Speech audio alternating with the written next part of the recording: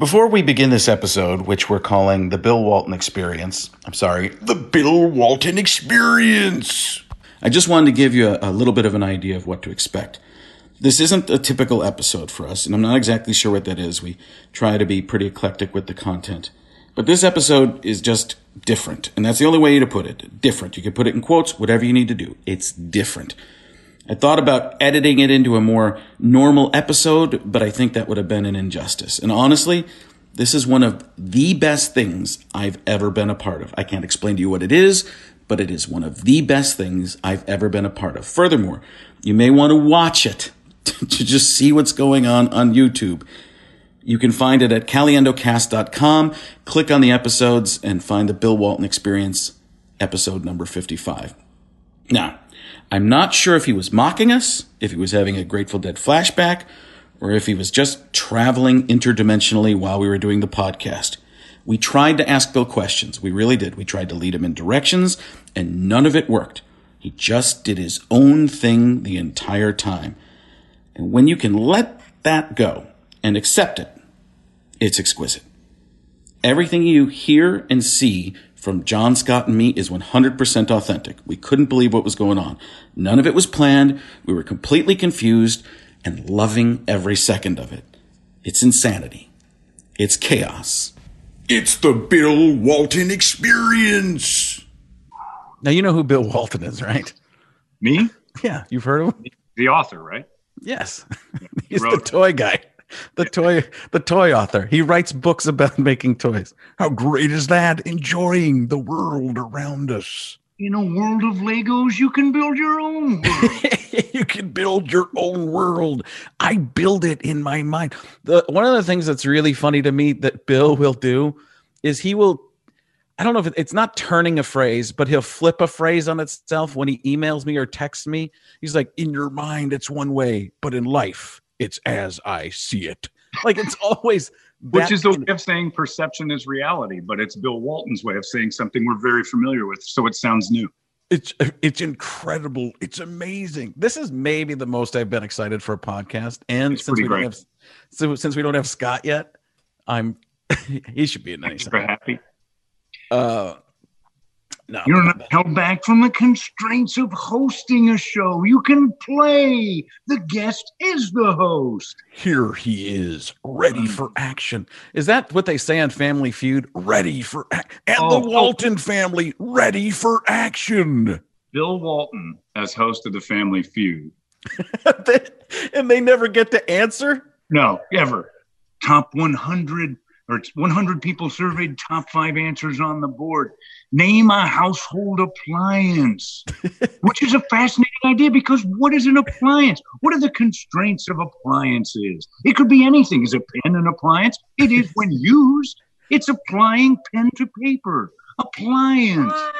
But what if everybody who was surveyed was in the Walton family? So it's Bill Walton Family Feud, 100 people surveyed, top 150,000 answers on the board. Survey says we're out of time. We surveyed Luke 100 times.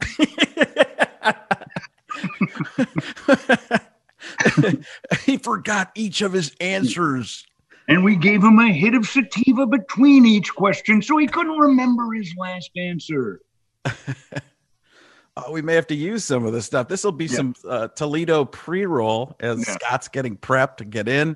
He was pushing people out of the room, family members, aftershave, putting on aftershave. Oh, is that because that's what Walton was doing last time I talked to him on Stu Gotz's podcast? Every time he'd get ready, you'd say something and he would mime it. So I would say something about got to wash your hands and be like, oh, here we go, doing full mime work like Comedy Sports, prepping for a scene at Second City. Here we go. I was lathering in patchouli oil, getting ready for the event. I consider this an event, right? This is an event. Sure.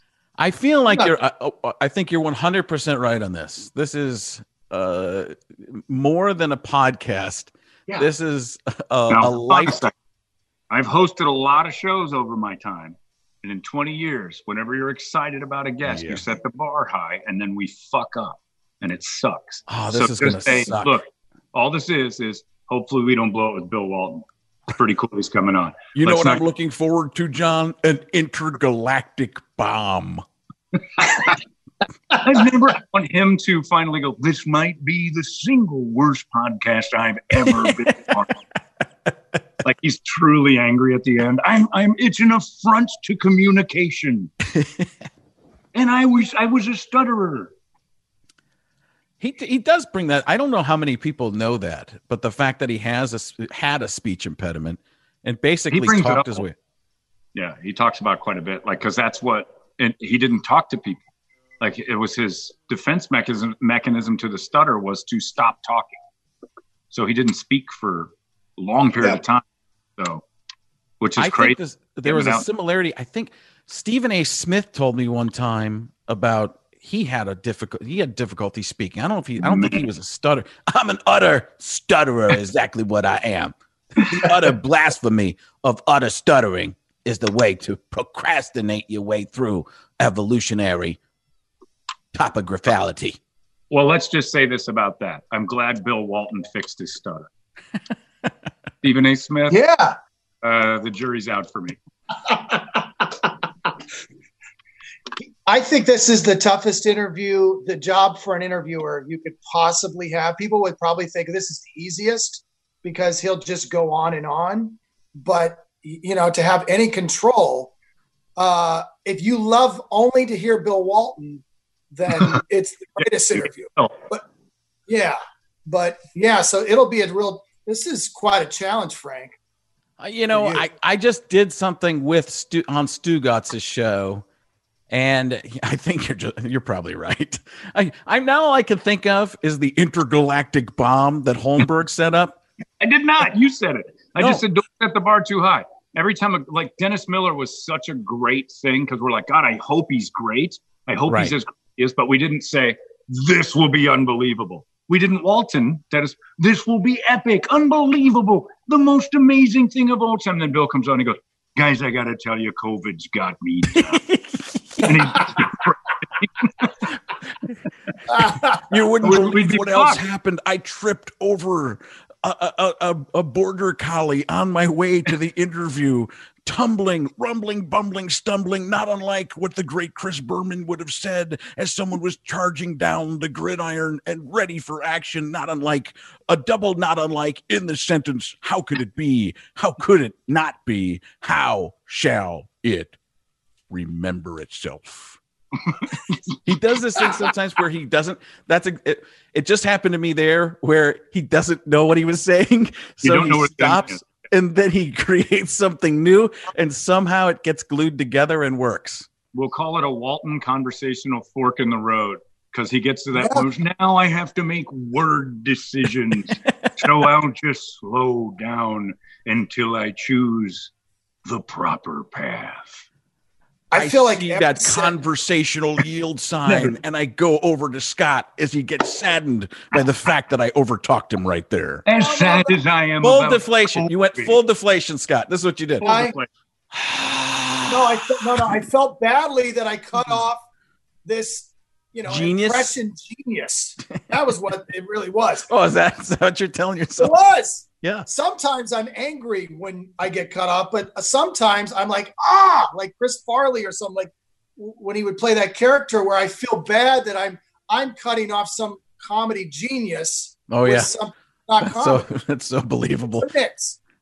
Yeah. Bought every word of that. I've been in the basement drinking coffees for the last 2.5 hours. I am your motivational speaker. I'm thrice divorced and I live in a van down by the river. Bill Walton, motivational speaker, could be fun. Yes. Oh, amazing. And he is. Totally work. He probably does that, actually. I bet you he gets hired for that now and again. I think I don't know. I don't know if we need a 45-minute speech. Done. Yeah. I can do that in 5 hours. I can spread a 45-minute speech into 2.5 days with simplicity. 45 minutes is just 3 long paragraphs for me. This is easy. What we're doing is I hope he just comes on and is normal. No, like I want normal. What's I know that? I want normal. I don't want.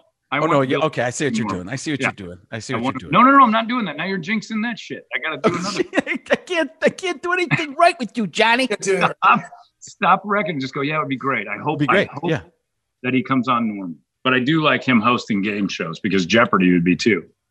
I'll take potpourri for 400, Bill. Oh, always an interesting topic, the potpourri, where it could be anything. A myriad of topics exist in the we're out of time. Final Jeopardy is next. They're all tied at 0. I'm sure this has been brought up before, but potpourri has to be the stupidest Jeopardy category of all time, right? There's a few dumb ones, but potpourri is just the laziest of them. Yeah. Because they don't even I can't really categorize this. Everything's got a clever category. Everything. And then they're like, fuck it, potpourri. Like they couldn't think of stuff for a category but why would you have a generic category like that? What's the... Well, because they have 5 questions that have no real theme. But then it's not Jeopardy, right? But then it's not a category. It's just we got lazy. We came up with 5 good ones and then 6 questions that we didn't fucking tie together. I mean, there's sometimes the category is more impressive than the question. Like sometimes I'm like, Jesus, that's amazing. They found 6 for that. I love that show. I'm addicted to it. Are you really? I love Jeopardy. I'm good at it. They have they're already talking about George Stephanopoulos being the next host. I'm like, can Alex die first before we start doing this? Do we have to right in front of him say, here's your new guy, hurry up? I don't mean to cut you off, but here he comes. All right. Oh.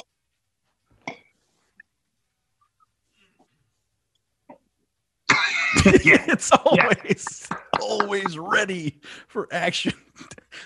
It's always. The weird thing is that's not the background. No, yeah. No audio yet. There it is.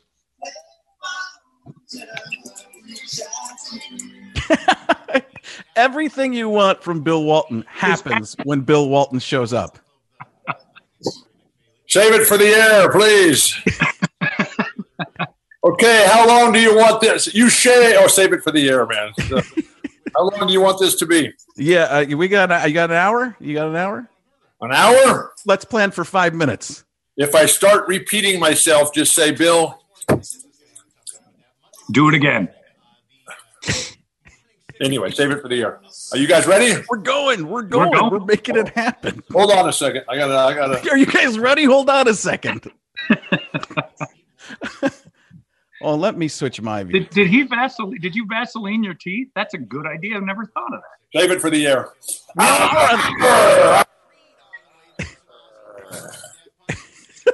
Did you just this primal scream therapy? I mean, what's going on here? I love this.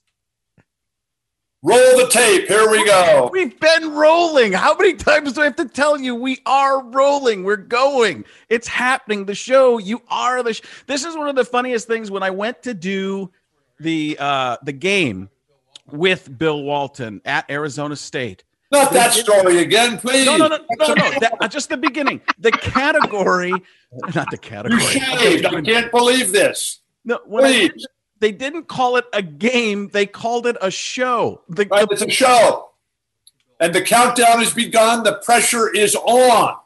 Now, please bear in mind that I'm not very smart. I don't know anything. I don't think quickly at all. And I have no memory. Plus, I'm a stutterer. Other than that, everything is fine. I just got off the peace train, and I'm trying to find my way home. I've been home so much. I've been washing my hands all the time. I've taken to washing my hands before I wash my hands and after my washing my hands. And so my life has just expanded into this incredible spectrum of washing my hands. But now, I got to the closet the other day, and in my life, I am rarely home, but I am home now, safe at home. And so I opened the closet door, and bam, this big giant pterodactyl just came flapping his wings, and he came out. And while I had been learning to fly all week long, I grabbed onto the back of his spine, the back of his shoulders and his wings, and we took off. and we soared. We caught an updraft that was coming up off the mesa and soared over Balboa Park. And it was so beautiful. And we went by the California Tower and the Spreckles Theater and old Muni Gym where I learned how to play basketball. And I kind of leaned to my right, and we went down all the way down to the bay. We swooped down. He picked up in his big mouth, bam, pelican style, a huge bait ball of mackerel and sardines and tortellini, whatever else he find in there. And then we took off the other side. We went out to Point Loma. We paid a visit to Juan Vázquez Cabrillo and the Spanish galleons that were just coming in. They were coming up the west coast of the Western Hemisphere, and they saw Otay Mountain. They saw Mount San Miguel, and they said, this is the place. They pulled in at Spanish Landing. They were from Spain, so that made sense to me there. And then they built a lighthouse, and from there, everything has just exploded. And then I sort of realized that the pterodactyl was getting tired. And he had his lunch, and he wanted to take a nap, but I kept kneeing him right in the kidney there in the back. And so I steered him up, and we went Ocean Beach, Sunset Cliffs, Mission Beach, Pacific Beach, La Jolla, Del Mar, Torrey Pines. It was absolutely spectacular, fantastic. Empty the thesaurus, please. Thesaurus. I told you I was a stutterer. And so all of a sudden, now we head inland, and we head up Carmel Valley, and we go to the inland mountains, and we just kept going and going and going. And we finally got to the top of Mount Laguna.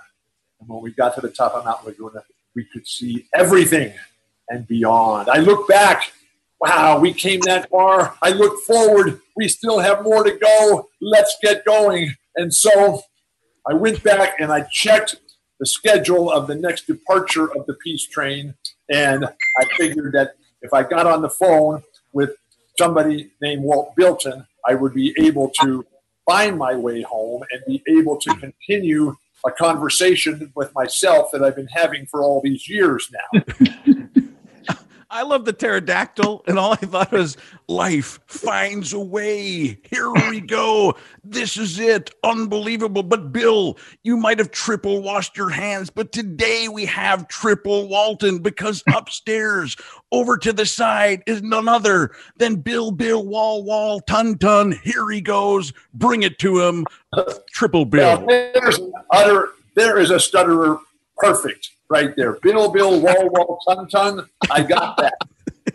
I can get through that. Yeah. This is exactly what we've been talking about the entire time as I regale you in speech over my Walton Disney over California flight continues up to the north as we land safely and meet Walt Bilton. And when we got home at the end of the trip, one of the things that I love tripping. So one of the things that I do when I get home from tripping is I always try to get in the water and cool off in the cold pool, and then get in the jacuzzi. And the other night I was sitting there, and I'm a plant collector as well. And so plants everywhere, all kinds of plants. All kinds. Yeah, we've been here for 41 years. And so isn't that called gardening? Yes, but it's plant collecting. I've never heard it called that before. You can Wall, Bill, Ton. You can call it whatever. Look, that's like a Native American name for you. So if I get the order mixed up, you just correct me here. And please. I'm literally crying already. Please tell me when I'm wrong. Hey, Bill, is a pterodactyl an essential worker? Because I'm trying to figure that out right now. Is the tide pool an essential function of life? Yes, it is, because the tide pool, it cleans everything. As the water comes in, it dumps a new fresh load, and then it recedes, and then it leaves this calm, still water where the beginning of life starts. And then they have to try everything they can to solidify and make their presence permanent before the next big wave comes in. But anyway, I was talking about being in the water. Yes. So, how can we get you off on a tangent like that? Sorry. I'm in the water, and I've already cooled off, and I'm now into the jacuzzi. And we got a beautiful waterfall in the jacuzzi, and it's very, very nice. And I look, and it's in the evening, So I've got the evening lights on. And these are all colored lights. Now, it's not like Chris of the Grateful Dead with his partner Jim and their ability to turn the light show off or maybe Filament Productions. It's not quite at that level, but we've got a nice lighting setup here at the house. And so I'm sitting there and I'm pondering the future, the past, the present. I'm pondering life. And I'm thinking about my friend Walt Bilton here. Through all walks of life, understanding space-time and the continuum. And I washed my hands, and then I was looking out, and I was behind the waterfall, and the light is on the other side, and so it goes in my face, the waterfall, and then the plants, and then the light. And in the whole continuum of images, there was Jerry. And Jerry was right there looking at me. And I'm saying, oh my gosh, it's happening. Life has come full circle. And I was like so excited. I was all by myself. And I just kept sitting there. I just kept looking. I just kept listening. I just kept feeling. And I just kept opening up myself so that this would all stay in my life forevermore. And then my wife, I just cannot believe how patient, how kind, how generous she is. Because when I come home from these trips, she always looks at me and she says, because the first words out of my mouth are always, I've got an idea. And she says, oh, great. And then she said, just remember, I was not part of that one-way conversation that you just had. Like this podcast. Walt Bilton, Bill Walton, Walton here today, so I have a three-way conversation and figure things out. And so I said, you've got to see this when she came into the jacuzzi. And oh my gosh, just the curves, the skin, the texture, it was just perfection. I said, you got to come here. You got to come here. She said, I got to keep socially distanced from you. I've only washed my hands 27 times today, please. And so I said, you're already in the water. It'll be okay. And then she came that waterfall with me. And I said, look through the water. Look through the plants. Look at the light. And we had a moment of silence, a moment of silence. Really? Impossible. No way. She turned at me, and she turned to me, and she said, oh my gosh, it's Jerry. And we just had the greatest night, and the trip continued seemingly forever. I woke up the next morning, and the gardener had trimmed all the plants. Oh my God, never saw it again. What am I going to do with my life? It reminded me of the time that you can't do an analogy. You can't do a story on a story. You can't do a story on a story. That's illegal. There's no. You go, test me. Why don't you arrest me? Throw me in the jailhouse till the sun goes down. I have to ask you a question. I'm guilty, please. Mr. President, is there a chance? You call me up, you say, tell me something, and I start talking, and then you cut me off immediately. What are you?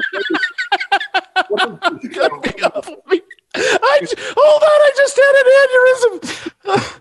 You cut me off immediately is the greatest line in the history of Western civilization. Back when you're healed, please. Bill Walton and I can carry on here. Yes, please. Carry on. Was there a chance that the vision of Jerry was actually just the gardener? No. Okay, just checking. It was in the evening, and the gardener is here in the daytime. Oh, there you go. We know the difference. You can tell the difference between day and night? There's still day and night? In the daytime, the sun comes up, and the golden shafts of light just peek over the horizon when they come through. And there's little drops of dew that are hanging on the edge of the ferns and the philodendrons and the cycads and the orchids and the staghorns and the endless array of plants that we have. Now, I used to go around and try to lick those drops and just see what that did to me. Then I did it on a cactus one time, and my tongue got stuck. It got stuck on this cactus, and Lori and Pedro, Sir Pedro, who's been knighted by the Queen, Sir Pedro, they had to come and peel me off of this cactus because I had tried to taste the drop. But one day, we have dogs, and we love our dogs. And Lori is the queen of all things dogs. And one day I hope to become Lori's dog. But where now, I told you at the beginning that I have no memory. So what happens is that I thought you memory when you can story over. Oh, you've heard this story. You don't want to hear it again? No. Okay. So we got that one. We got it. I want to know what it was like for you. The story. I promise you. I've never told this before. Okay. Then you got to get it out. Please. Okay. Stop interrupting. Yeah, I'm terrible. Yeah, I'm sorry for trying to do a show, guys. I'm carrying this heavy burden. Please. Bring it on, big man. The ball is in play, and I'm not sitting around waiting. So, get a rebound. Beautiful dog. And it was a rescue dog that Lori brought home from the Humane Society one day. And the dog was wonderful and completely changed our lives and did all great things that dogs do. And so, but one day we couldn't find the dog. And so we were really, really worried. And I'm walking all around trying to find the dog. The whole place is, it's a fortress here. Thank goodness. And so because the fortress is to keep me in. And so can't find Annie, the dog. And our oldest son, Adam, at the time, had been gone for a couple of years. Seemed like, I don't know, it was quite a while. He had been down in Central and South America playing professional basketball. And we had, this was well before cell phones, well before the internet or anything like that. So we had, You tend to go back in time. We were doing pterodactyls earlier. So. We completely lost track of Adam, and we were wondering, are we ever going to see our oldest son again? And now Andy's gone. And so I'm walking around, I'm looking in all the corners, and I go to the back gate, back by the woodpile and back by Pedro's office. And I get to the back gate, and Annie is just sitting there at the back gate, looking out through the gate down this long street that leads into Balboa Park. And it's a very long street. So Annie, I said, come on, Annie, let's go. What are you doing here? And Annie wouldn't even take her eye off the street. She just kept looking on that street. I brought treats. I brought food. I brought water. I brought alcohol. I brought everything I could possibly find. And Annie would not move and would not leave her laser-like focus on that street. And so I kept coming back every 15, 20 minutes just to check on her for all the different things I was doing during the day, on different shows with Bill, Ton, Wall, and Walt Bilton, and all these different things that I'm doing on these different trips. And I come back one time very late in the day, and Annie had been sitting there all day. Not got up for the bathroom, not got up. She'd just been sitting there watching this road late in the day. And come out to check on her. And our son, Adam, comes walking down the street. Got to the Mexican border there. He had crossed the border back in. He had either walked or hitchhiked or got a ride on his own pterodactyl. I can't figure that part out. Got to the end of the street and he came walking in. And my aunt saw Adam and he stood up. Right now we are rejoining Bill Walton on the planet Earth. So happy. They live happily ever after. The dogs, they know everything. I don't know anything. Are we in commercial break yet? Bill still believes. Bears are growling. The pterodactyls are flying. The peace train is back to the pterodactyls now. I found my way home. Here we go, Jim. Gary is in the jacuzzi. Was that the end? I'm not sure what at Winterland. No. Night on New Year's Eve. By the way, Bill, I just got a text from Dave Pasch, and he said, "See what I'm fucking talking about?" Keep bringing up these strange names and people to the show, please. I'm trying to keep things together here. You're right. You're trying to keep her. What was it like for you? Is this like, would you write an essay like this in grade school and middle school? Don't be afraid. Oh, no, I have written essays like this before. Yeah. They're not done yet. You're still writing it, I think, probably. Your fourth grade teacher's waiting. I write a lot. And, by any chance, are you doing? I read a lot. And one of the things that I've been doing, because I'm home all the time washing my hands, that I have this situation where in the 18 years between the first ankle fusion, which was March 15th, 1990, not that I remember the date, and February 24th, 2008, in those 18 years, I started studying and learning classical piano.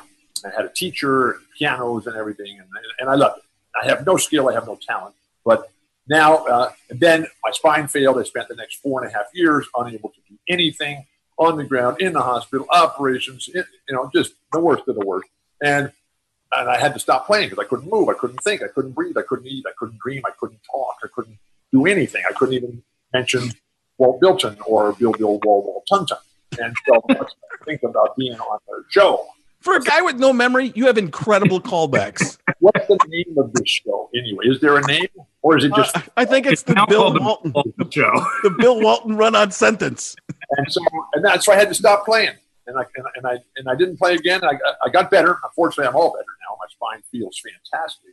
But I just, when you're playing catch-up, and that's catch-up spelled with a C, that you get to the point where you're always out of time. And so as I think about time, and I think about how time is a continuum, that and between 2 points, there's always room for one more point. And so I'm always trying to put more things in between the 2 points on the continuum of time of my life. And so I've been able to sit down at the piano just a little bit of late and get back to Mozart and Beethoven, Chopin, and Bach, and Brahms, and Schubert, and Mendelssohn. You can play all these full chords and everything. You play the full sheet music. You can play that, all that stuff. I can't do anything. Wait a second. Are you just making all this up? Is this like the pterodactyl story? I didn't say I played. I said I studied. I understand. I see the notes. I feel them in my spine now. Imagine how good I could be. Good boy does fine. Here we go. Chord progressions, yes. Good boys do fine always. That's the left hand, the bass clef versus the treble clef. My favorite thing about Bill is he never cares if you talk or not. He just keeps going. And I love to travel to the Orient by chopsticks. It takes me just a few seconds and I'm transversed into a new place of architecture and dreaming. The other day we were out on our bikes, right? One of the things we're allowed to do is be out on our bikes. Yeah, but you like to bicycling is the thing you can do, right? Right. I can't walk, I can't think, can't talk. You can talk. You got it. You can talk. I have no memory, but I can ride my bike.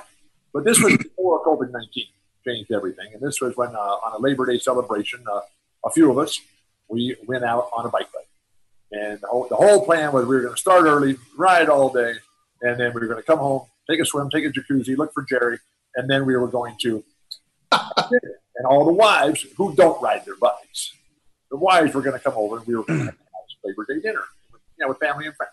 And so we start early, and it's one of those super hot days that San Diego rarely has. But we have them occasionally, particularly in the summer, where humidity comes up, and it's just, oh my gosh, it's just, man, there's a pterodactyl coming by right here, please. Oh my goodness gracious. What was that? Where is air traffic control? Please. Where is there? Oh my goodness, I'm letting these jets fly through, dropping. Now you know how we feel with this podcast. Oh my gosh. And so it's Labor Day weekend, and we know we can't go to the beach because there will be 7.5 billion people on the beach, and it just won't be fun because it will be too crowded. But let's go inland. Let's go up to the mountains and ride the mountains. And so everybody goes, yeah, that'll be great. But, it's 100 degrees and it's 92% humidity. Let's go give it a try anyway. We'll see how it is. We love trips like this. And so we start riding, and it's beautiful, although it's getting hotter and hotter. We're going uphill all the time. And I love riding my bike uphill. And the other guys, we stopped and took a break one time. And one of the guys looked a lot like you, Walt Bilton there, a little short, round-faced, white-skinned guy. And he's a tremendous bike rider in phenomenal physical condition. I'm not sure if that quite describes you, Walt. It is me. No, you're Bill, Walt Tunton, and the other guy. Oh, I'm sorry. What's the other one? Show me the little round face guy. Where's the little round face guy? Right here, enjoying. I have one question before you go on. Are you doing another podcast at the same time as this? Yes. Okay, that makes a lot of sense then. I'm doing a podcast for the Air Traffic Control Union. Oh, man. And we can try to figure out how we can keep the quiet, because I have grown in the course of my life, Walt. I have grown to really dislike loud motors. Now, whether they're cars that don't have mufflers on them, or whether they're motorcycles where the guy is just going crazy, whether it's leaf blowers, whether it's all these incredibly useless machines that all they do is make noise and ruin the peace and quiet. But I have to confess, one time. Please do. One time. Father Walt Bilton, please. I have a confession to make. Okay. One time I was guilty of making a noise with a loud motor. And it was yet at another Grateful Dead concert. And it was in the period that we have come to know as drums in space, where they play a lot of drums and they take off through outer space on their pterodactyls, on our pterodactyls. And so everybody kind of tries to make their own little music and tries to help things along and help the cause and keep it all going. And so Bill Kreutzmann and Mickey Hart were doing their thing and just jamming away, and it was just awesome. There was this big Hell's Angels Harley Davidson parked right backstage, right next to the drums, and I went over there and I kick-started it, and I got a hold of the throttle and I grabbed the microphone with my other hand, just and I was just revving the engine of this Hell's Angels Harley Davidson to the beat and the rhythm that Mickey Hart and Bill Kreutzmann were laying down. And so immediately they looked at me like I was crazy, and I can't believe that they would ever think that. And they immediately looked over at the Hells Angels and they said, "Get that guy out of here with that loud noise. He is ruining the show." So on this Labor Day bike ride, we start going up the mountains, and it's getting hotter. And the little short guy who looks a little bit like Walt Bilton there, a great bike rider, we got tired. We stopped for a rest, and it was so hot, he just laid down on the asphalt, and because it was really getting hot. It was not an easy and comfortable ride. And so we kept going, though, and as we kept going up and up and up, we kept looking at them, these big thunderheads. They kept building up, and the sky was getting dark, and it was starting to rumble in the background. If the thunder don't get you, then the lightning will. And we just thought, well, we're riding our bikes. Let's go. What could it be? What could possibly go wrong? So we keep going up. I can tell you. And all of a sudden, man, we are the storm. We are in the middle of this incredibly violent thunderstorm, right? In the middle of nowhere with this oak forest and big granite boulders and poison oak everywhere, ground cover ferns. And it was so beautiful, except for this phenomenally violent thunderstorm. And we were in the middle of nowhere, right, with nothing. There's no houses. There's no shelter. There's no 7-Eleven. There's nothing out there. And so we quickly reconnoiter. We figure out what we're going to do. There's a big giant oak tree over there. Let's go stand underneath that for shelter. And so we end up over there. We're on this incredibly steep incline facing downhill. And with my fused ankles, man, I cannot stand on the incline. So I'm trying to figure out the other guys. And the rain is coming down, and there's lightning everywhere. And we're worried that the lightning bolt is going to hit the tree and make it explode, or we're all just going to evaporate and everything. And they're looking up at the river. The rivers are starting to form. I mean, we live in the desert here. It's raining so much that there's a pterodactyl just flew by here. Nothing flew by you, Bill. The rivers. Nothing. Most of this story is flown by me, I'm going to say. So we were worried, how are we ever going to survive? And these guys are looking. We're thinking the same thing, Bill. I was sort of the ringleader of this expedition, right? I was like the Juan Vasquez Cabrillo. I was like Balboa. I was like Portola.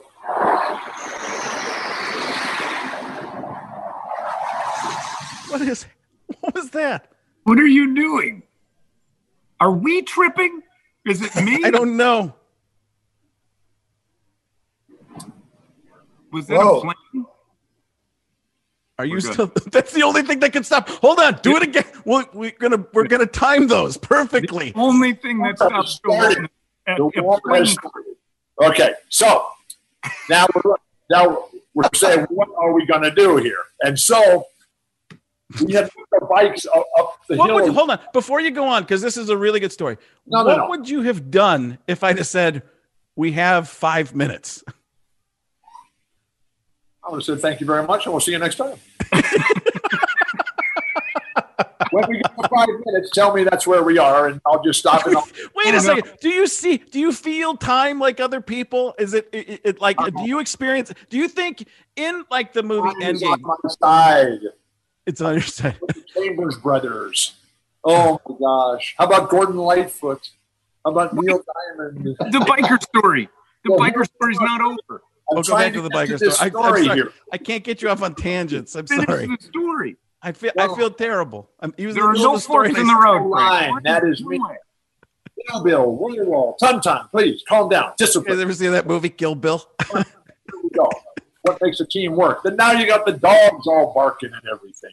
The attack is underway. Please, I'm on the peace train, but I can't find my way home. And so here it was. We're there, up against it. Rain, thunder, lightning, rivers forming. We have no way out. We're all going to perish.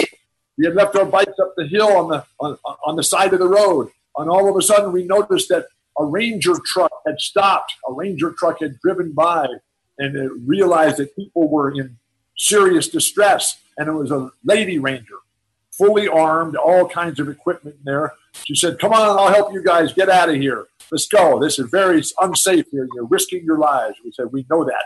So please help us. She said, but you got to leave your bikes here. There's no room in the back of the truck. And I said, we're not leaving our bikes here. So I elbowed and pushed her out of the way.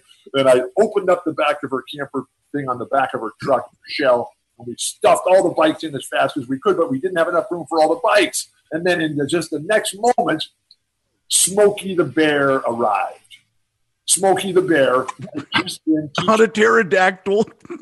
Smokey the Bear on a pterodactyl, two characters. Interrupting. With Jerry Garcia. We were searching for Jerry. A lot of people don't know this, but Smokey the Bear, huge dead head. Smokey the Berry. Smokey the Bear. Smokey the Jerry. There's a reason they call him Smokey. Barry Garcia. He had no camper shell. He had no equipment. He had just been up on top of the mountain where we were trying to get ourselves, and he had been putting on a show, an educational show, Smokey the Bear was, for the children. And the show was over, and he was driving back down the mountain, and he saw this big, huge storm, and so he got off the main road, and he wanted to go experience the storm and make sure that everything was fine. And that's when he saw us. So Smokey the Bear came to the rescue. So between the Ranger, fully armed in her truck, and Smokey the Bear with his wide open pickup truck, they were able to get all the bikes and all the people in the back, drive us down to the mountain where it stopped raining, and in 5 minutes it was perfect again. And we got on our bikes and we kept riding, and we rode the rest of the day, and we all ended up at our house for dinner. And the wives were asking, so how did the ride go? Was it fun? And we told them about Kevin lying down on the asphalt because it was so hot. We told them about riding up the mountain, and then the thunderstorm, and then the rain, and then the rivulets, and then the rangers, and then Smokey the Bear. Now, they believed all of it until we got to Smokey the Bear. And then I had the foresight that when Smokey the Bear had dropped us off down by the lake. So we killed the bear and brought it back for the barbecue. No. I had invited him to dinner that night. And so fresh roasted, what we're having? Roasted pterodactyl. No, man. California brown. Bear meat. So anyway, the ladies, they were convinced that we had concocted this story and went off and went to Las Vegas or something like that. I don't know what they were thinking. Believe me.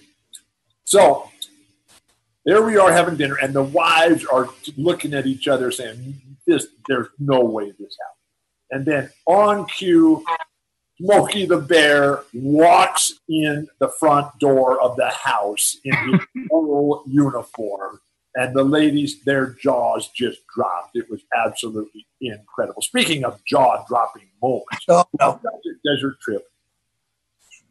Were you guys over there at Coachella at Desert Trip? What a remarkable celebration. You know what you are? You know what you are, Bill? You know what you are, Bill? The inside of Robin Williams' mind. That's what you are. Yep. Have you guys been having any trouble laughing in your lives lately? Not for the last 45 minutes or so. Yeah. 35 minutes, no. So this whole COVID-19 thing has been most serious thing I've ever encountered in my entire life. Everything is up in the air. Pterodactyl military attacks right here in downtown San Diego, and pterodactyls flying through the sky. I don't know about that. Wait a minute. Was San Diego attacked during this? I missed that day. Is San Diego still with us? Did we lose it? We're under attack, man. You didn't hear those jets flying by? Well, you were on the flight path. I forgot about that. I forget that you hear something and create a scenario around it. And make it and believe it's actually happened for everybody else as well. That's why I bought I get 5 emails a day, and I'm sorting through them, and there's this one, and it just I've says, been warned. Click on this link.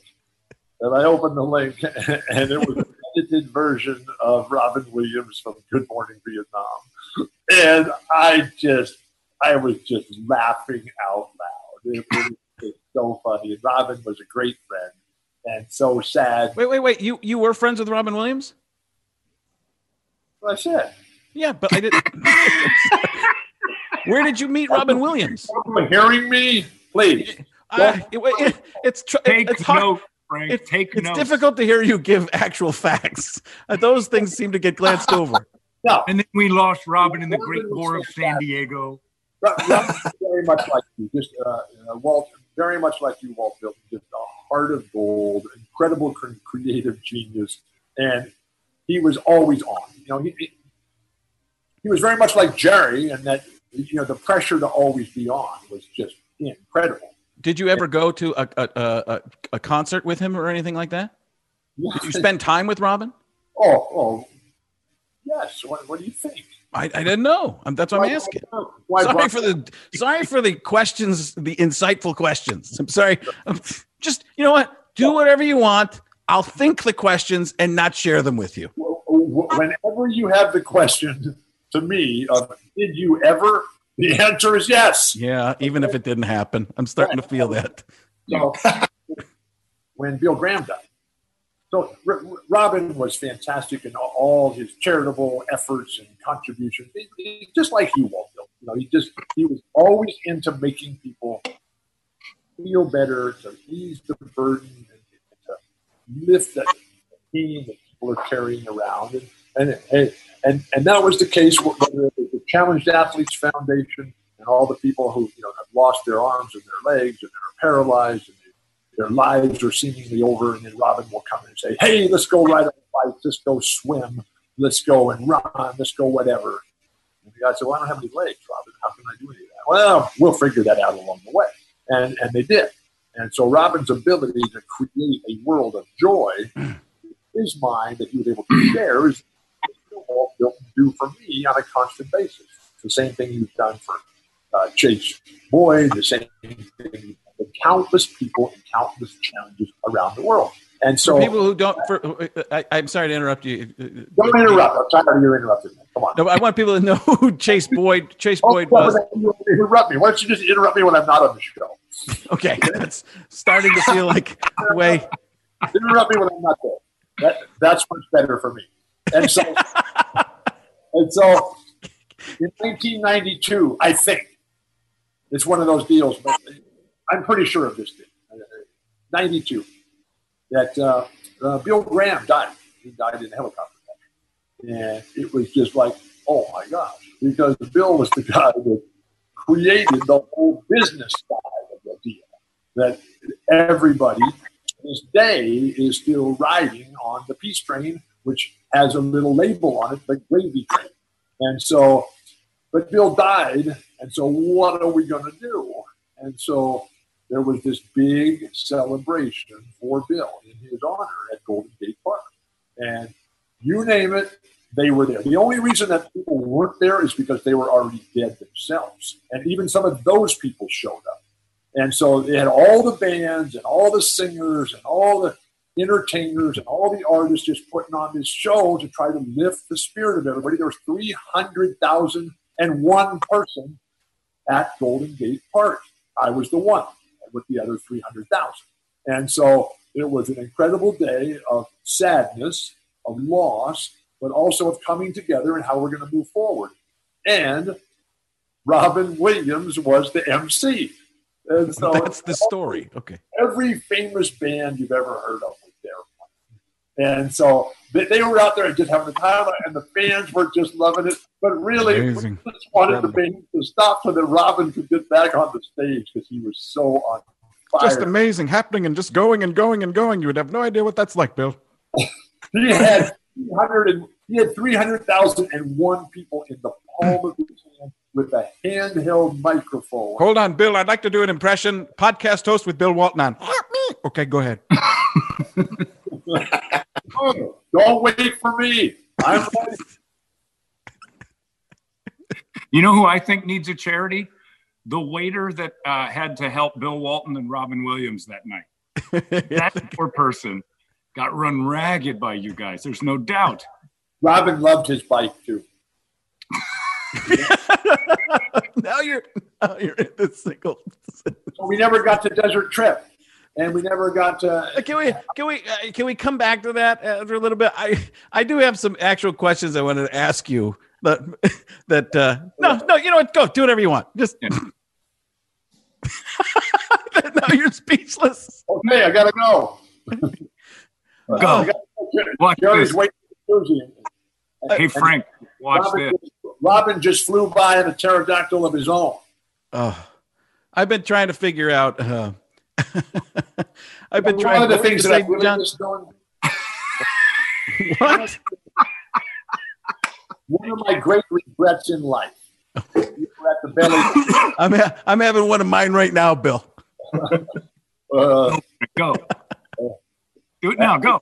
As the song goes. Nope, you missed it. You knew my name. Anyway, we're at the Belly Up, which is this like church and temple and shrine in Solana Beach, just up the road here. And Jimmy Cliff is playing, and we're having the time of our life. We are. Look at the screen, Bill. We can't Look contain at the screen. We tried to. He doesn't know. I'm still talking. Is the show over? Tell me when the show over. It was over a while ago. Dave, how do you do this? Did it ever start? We're rolling. We're rolling. I have a question. I have a question for the guest. The gentleman in the tie-dye with the tie-dye background. He didn't even notice until now.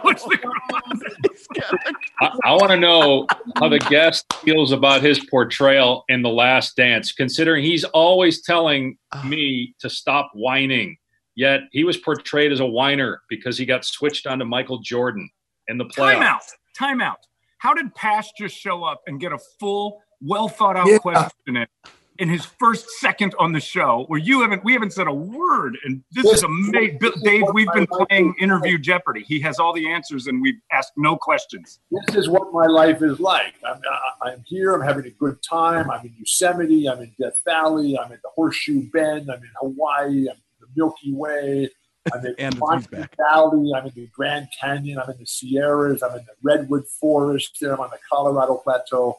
And all of a sudden, this person just jumps into my life and starts asking me questions about whining and complaining and making excuses. Now, I used to be very concerned about this person for his own well-being and safety. I thought it would work. Because here's a guy who comes and says these absolutely ludicrous and ridiculous things, and that I cannot even let them go because that makes me an enabler. That makes me someone who agrees with these things. But then I found out that when COVID-19 hit, that this guy, Dave, is that his name? Dave? I think that's his name. Anyway, Dave went and he paid everybody's rent. And he paid everybody's utility bills. And he paid everybody's food bills. And now the world is going again. And it's fantastic. So, Dave, is that you? I salute you, sir. I acknowledge you. Thank goodness. You are the Savior. You are the Messiah. Please lead us out of this morass into the promised land. Dave. You're too kind, first of all. I'm just following your lead, Bill, just watching how you... My lead? You never let me lead. All you do is say, leave me alone. No, your hospitality, Bill, and how you let anybody and everybody stay in your home and you provide for them. I'm just trying to follow your lead of sharing and caring. Following awesome is a very dangerous thing because that assumes that I know where I'm going. It's like one of your stories. Is that I have two nicknames in my world of riding my bike. The first one, and they're both well earned. The first one is Crash, and the second one is Always Lost. But I always dispute the Always Lost moniker because I don't know where I'm going. I'm just trying to go forward, and I'm just trying to go further. Because every time that wheel turns round, I'm bound to cover just a little more ground. Frank, jump in here, Frank. What have you guys been talking about so far? What has Bill been talking about? No, wait. Let's do a quick recap. We started out with Bill going into his closet and riding a pterodactyl over Disneyland in California. Well, California is Disneyland. We hope that Disneyland opens up again soon. Hey, Frank, let Bill recap it. See what he's Bill, could you recap what we've talked about? No, don't do that. No. Don't do that. Don't have him recap anything. I didn't even have this. Honestly, I didn't even have this idea until we lost complete control. About 20 minutes in, I texted Dave and said, "Are you around?" He said, "Of course I am." He thinks in your voice, by the way, Bill, which we all will. Of course I'm around. I'm just in my office with trinkets behind me, ready for action, ready to become part of this. Ready. I can see you taking breaths. No, this is how it feels, Bill. That you don't get a chance. You're trying. Look at the dumbfounded look on your face, trying to figure out, and I'm ready to tag in. Bill Walton. And now the problem is that you've been double teamed, my friend. There's a second voice of you, and I won't let you talk either. It's an unbelievable attack of when did Bill all of a sudden become Irish, Holmberg? Wait a second. We are in Dave Pasch hell right now. Triple Walton. It's more than stereo. It's stereo. I see this homeless people. When I had to be yelling at the coaches. Give me some players out here. I'm tired of doing this all by myself. I'm trying to hold off this onslaught here. Holmberg, I like the Irish Bill Walton. Wait a second. How are you Irish? Bill? I don't understand what he's saying. What's Irish about? Hold on, guys. He was answering the question. We're not answering the question about the Celtics. I want the guy Dave's name. Is Dave still there? Yes, answer the question about you and Jordan, getting switched on to Jordan and fouling out. I fouled out in the game, sure. How did you do that? We won the game. We had Larry Bird, and they didn't. Dave do that. Dave got a 5-word answer out of him. Oh, my God. Big deal. It happened. Wow. Dave, your name? How's that Hall of Fame thing going, man? How's that Hall of Fame?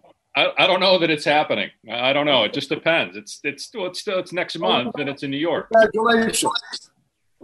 I didn't know that Bob Weir had his own radio station.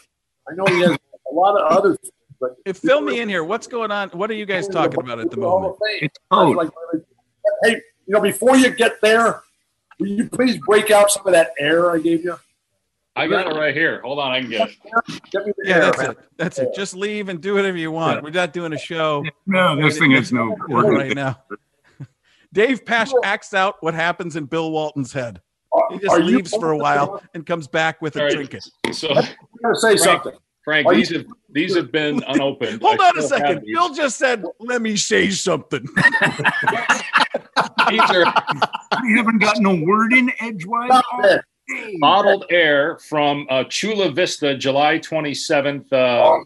Ico. Is this safe to open, Bill? Well, just open it up and rub it on the screen, and I'll put my tongue up there, and everything will be fine. These have been unopened. Are you sure? 2 hours ago. All right. I'm afraid to do this, Frank. Are you sure you want this done on your Zoom call here? What? I still don't understand what's The happening. crowd will rise as one as Bill Walton finally gives the audience what they wanted, licking the screen. Licking the screen. For the next moments of Bill gave me bottled air from every Dead show during the summer 2016 tour. They're numbered. This is number 9. 6,453. This was the 500th anniversary of the Grateful Dead tour in 2016, and so he gave me a bottled air from all of them, and none of them have been opened. I'm afraid. Open it and rub it on the screen like he said. I want to see what he does. It's air. You can't rub air on. He said he can see it. I can. Yes. All right. So it's invisible to everybody, but exactly. Look, okay. Watch out! I can see. Don't waste it all. Don't wait. It's very strong air. The comedic genius of Dave Pasch. Unbelievable slapstick comedy. Team of Walton Pasch. Who cares what the score is? You look at Walton. The screen. I told him he would lick the screen. Stop that. Things are better now. Oh, thank you. Oh, the stop. The pterodactyl has folded its wings for the day. Oh my goodness! Gosh. I just realized that Dave Pasch has the easiest job in sports because after this 45 minutes, all you have to do is go ASU 45, Oregon 42. We'll be right. We didn't get to the belly up. I don't know. Nor did we get to Jimmy Buffett. Oh, we went belly up a while ago. You know what? Look at this. Hey, Bill, what we have gotten to. I'm not sure. You're telling us. Hold on a second. Hold on. You've been talking. Bill Walton. Just calm down here.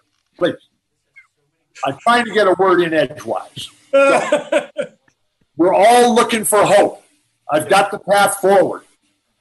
Because remember, with this COVID-19, there's just an incredible level of uncertainty in how we're going to move forward. So the last time I was in this is the 21st time that I've had to start over from absolutely nothing. But the last really big time was that it was in 2009, and I had my spine surgery. I had my spine surgery on February 8th. Not that I remember the date, but it was the toughest thing until now that I'd ever had to go through in my life. And so on the surgery is February 8th. On April 7th of that year, 2009, Neil Young, he comes out with his live album, Fork in the Road, which is where we are right now, standing there at the fork in the road. And so I'm playing this every single day, all day long. I know how to push the repeat feature on my machine. And so I'm trying to find Lori's repeat button as well. Anyway, then April 7th is Fork in the Road. And then April 28th of the same year, Bob Dylan, right on the heels of Fork in the Road, comes out with Together Through Life. And so now I've got the two, Fork in the Road, Together Through Life. And they're just playing all day, every day, over. John, you won't believe what you missed. Frank, the problem is there's no basketball game to interrupt this right now. No score. Is that what it is? Interruption. And I've got better. And so now Bob Dylan is now going to release his next new album since 2009 of original material. He's already released 2 of the songs, Murder Most Foul. Oh, my gosh. Are you guys old enough to ever have heard of President Kennedy and he got assassinated? Murder Most Foul. Or wait a minute. Kennedy was assassinated? When did this happen? What are you talking about? Oh, my God. So June 9th. Lee Harvey Oswald was on a pterodactyl. Rough and Rowdy Ways. Rough and Rowdy Ways, which is basically the name of this show right here. And we are going to be healed again because he's going to show us the way through the morass and out of the quagmire and out of the muck that we're wallowing in right now. Thank you, Bob. Thank you, Neil. We have reached the fork in the road. We're taking the right path. We are together through life. Now we are looking for the rough and rowdy ways that are going to be able to empower us, to embolden us, to give us the confidence. Because that guy Dave, what's the guy Dave? You guys all have hats on. What's the deal with the hats? I don't, but I'm going to get one. Okay. And so here it is where we need, hey, now, very nice. Yeah. So, very I had to take some more of that air. Yeah, give me some more of that. Reminds me. Is this what it's like all the time? Hey, Dave. Reminds me of the time. No, I'm going to take a chance here, and I may just turn the computer off, but I'm going to ask the world's most dangerous question right now. Prepare yourselves. Bill, I don't like the Grateful Dead. Sell me on it. Oh, no. Okay. So, how much time is left? That's the problem. There's no score. There's no timeout. No commercial. Give me your email address. I just never. Could you imagine? Bing, bing, bing, bing, bing, bing, bing, bing, bing. Filled it would be unbelievable. Bill, wall, ton. It's fine. I'm kidding. I think they're fine. I was just seeing what you would do. Love and hope and joy and optimism. And if you want to go in the other direction, that's fine. Just know that. No, all I really wanted to get out of this whole interview, other than life in general and understanding space and time. You told me we were going to get on the phone and talk about the future.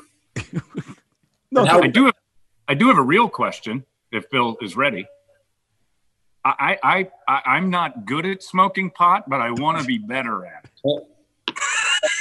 What is the fourth law of learning? Repetition. I'm trying that. It makes me sleepy. I just get tired. Please put that background up again. Bill, wall, ton, please. Take this stage. I want to see that background. Oh, my old one, you mean? It's actually a real background. That's not fake. Yeah. Just so you guys know behind Bill. He's intergalactic, planetary right now. The Beastie Boys are inside his head. The Beastie Waltons. I was on the pterodactyl the other day, and if we look at Scandinavia there, if you've never been to Scandinavia, I was just so impressed the other day that Norway said, hey, man, we're just dumping all our investments in fossil fuels. Are you doing this from the teepee, by the way? Is this being done in the teepee? No, I'm in the shop waxing up the feathers of the pterodactyl for our next. Wait a second. Pterodactyls have feathers? Yeah. His do. That's how they fly. Okay. They're just big chickens, really, but let them live. Wait a second. The feathers are what make them fly, Bill? Pterodactyls? Oh, gosh. You've never seen I think it's the wings, right? Just ask Lori. She'll have the answer. That if you need anything in the Walton household, just go to Lori. Everything. Arr. Is Richard Jefferson and Luke still living in the house, or have they been removed? Years ago. They stopped taking my calls. We love Luke and RJ. They're just fantastic. And we're hoping that they, like all the rest of the young people, are going to save us from ourselves out here.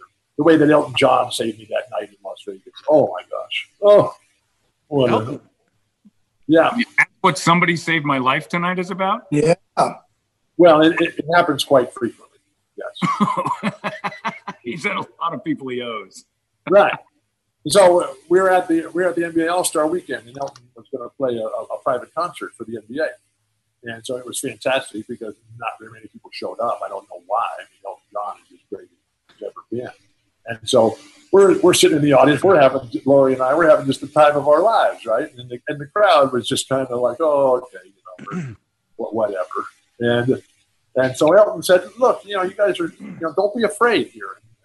It's okay to have fun. That's what this is about, this show. And so if you want to come up here on the stage and dance along right next to us, that's fine too. And so, I mean, we did not have to think once about that request. And so Corey and I, we just bolt up to the stage. Elton starts playing. Elton starts rocking out. We're dancing and everything. I look over at one of the drummers. I jump in his spot, elbow him out of the way, grab some new sticks, and just start pounding away and having the time of my life. And Elton was calling me out during the song, said, go, Bill, take the lead and everything. And then we just had the time of our life. We rocked. I remember when rock was young. Me and Elton had so much fun. Holding hands and skimming stones. This is the song about pterodactyl bones. When I got home, Elton It's unbelievable. Symbols that I had been playing, and they all signed it. And they said, Bill, thanks for making the night. Thanks for being part of the band. And it was great. And just the other night, we were over at dinner at Chef Gordon's house, and Bernie News story. News story. Can you tell us when the news stories are happening? And you can cross off Shep Gordon now if you're playing Walton Bingo at home. Pat Kilkenny will get a mention next. Wait, Chef. Hold on. No, you hold on, Bill. Just once. Super Friends announcer time. Meanwhile, somewhere in another Bill Walton story. In the center of it all, I'm taking a call. Oh, Lionel Hollins just called. Yeah. Now there was a player. My gosh. Lionel Do you Hollins. think college basketball's coming back? When? Jesus. Excuse me? I'm just going to throw questions. You have to understand, I couldn't hear you because I wasn't talking. I don't know anything. I'm not very smart. I don't think quickly. I have no memory. And I'm a stutterer. So please, you got to write it out. You got to give me a couple of days to come up with an answer. But please tell me about restarting the interview again. Because that's what we started with. This scares me. Are we ready? Are we rolling? Are we rolling? I'm rolling something. Ripping, rolling, stumbling. Rolling. The Irish Bill is my new favorite. Why are you hearing Irish? I don't hear Irish. I don't know what's Pasch. But I'm glad a little man on top of the house. Let me tell you why, John Holmberg. Because he likes your woefully better than mine, so I finally got one. So we're what back would happen if again. Wolf and Walton got together? Because there are a lot of people who want to see. Because Bill doesn't know who he is. What should Bill know about Wolfley? I know who Jerry is, and I know who. How much of your life is? There's no hope for that setup, Pasch. No hope for it at all. I know who Jimmy Cliff is. So we were at the Belly Up, and we were having the time of our. How do you keep track of where your story left off? Yeah. Do you care? Problem, okay, I got the track. Your track is your own problem. All right, I'm trying to keep things organized here, and you keep inviting all these people into our conversation, please. Oh, I didn't. This is a conversation or a dictatorship here. Oh my gosh! And so the Jimmy Cliff concert is going on. Jimmy crack corn, and I don't care. And the night is still young. Jimmy Dean sausage. Does it get any better than this? The Breakfast of Champions. He's still going.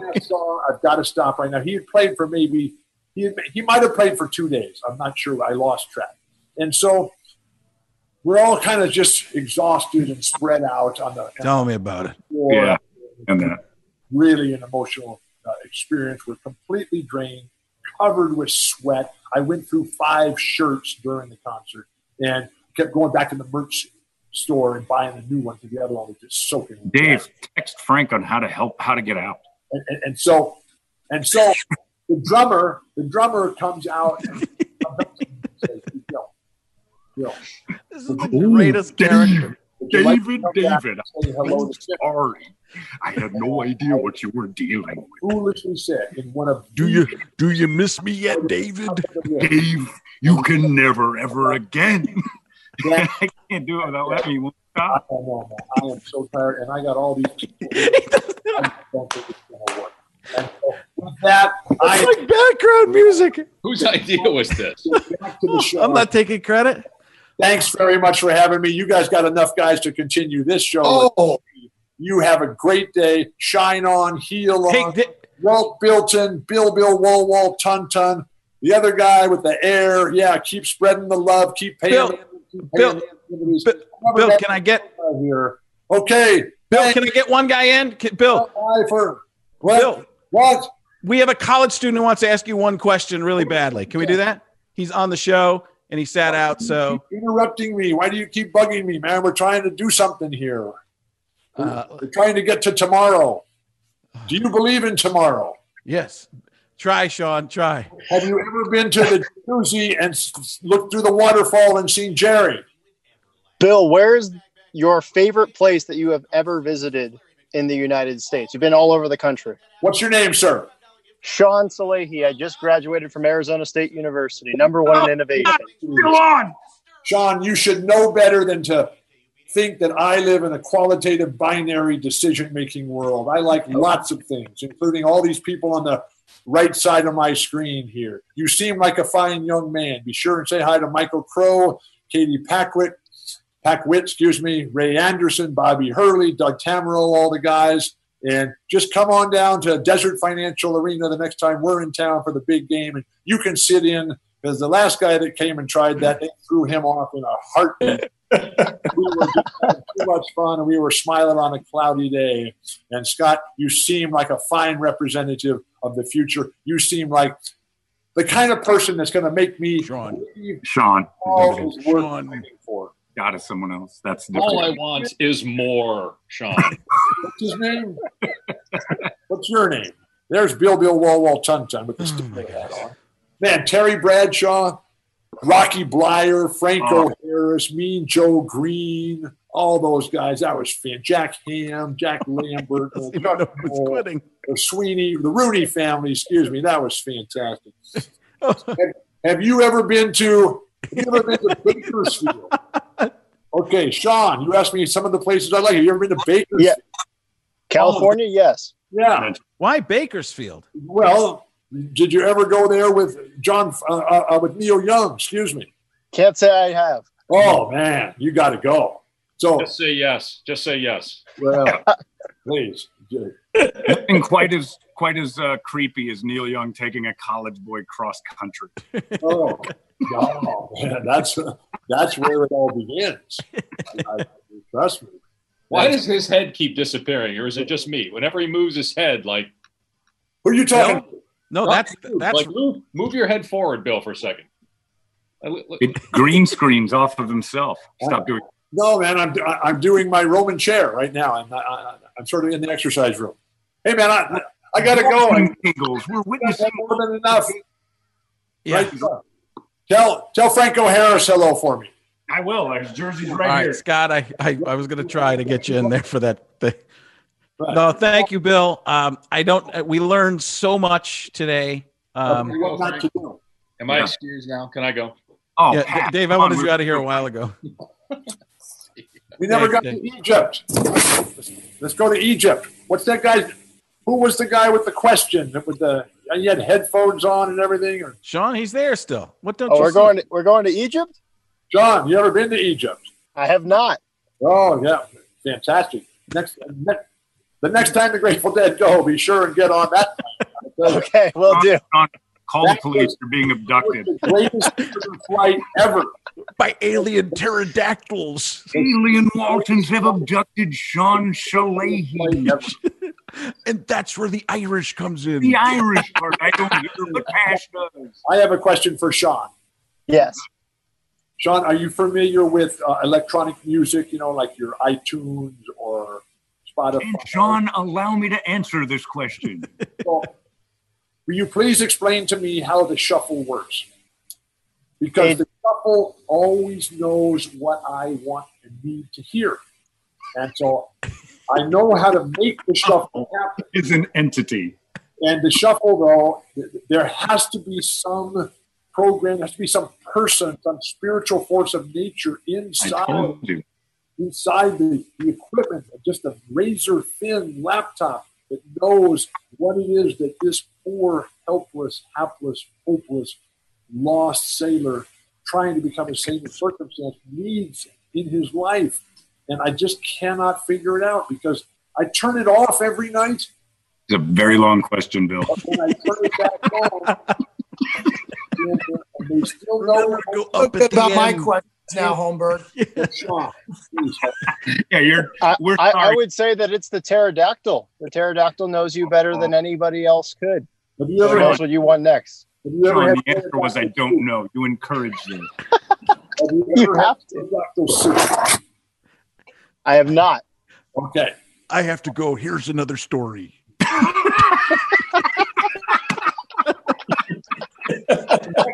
There's a story about me leaving a place once.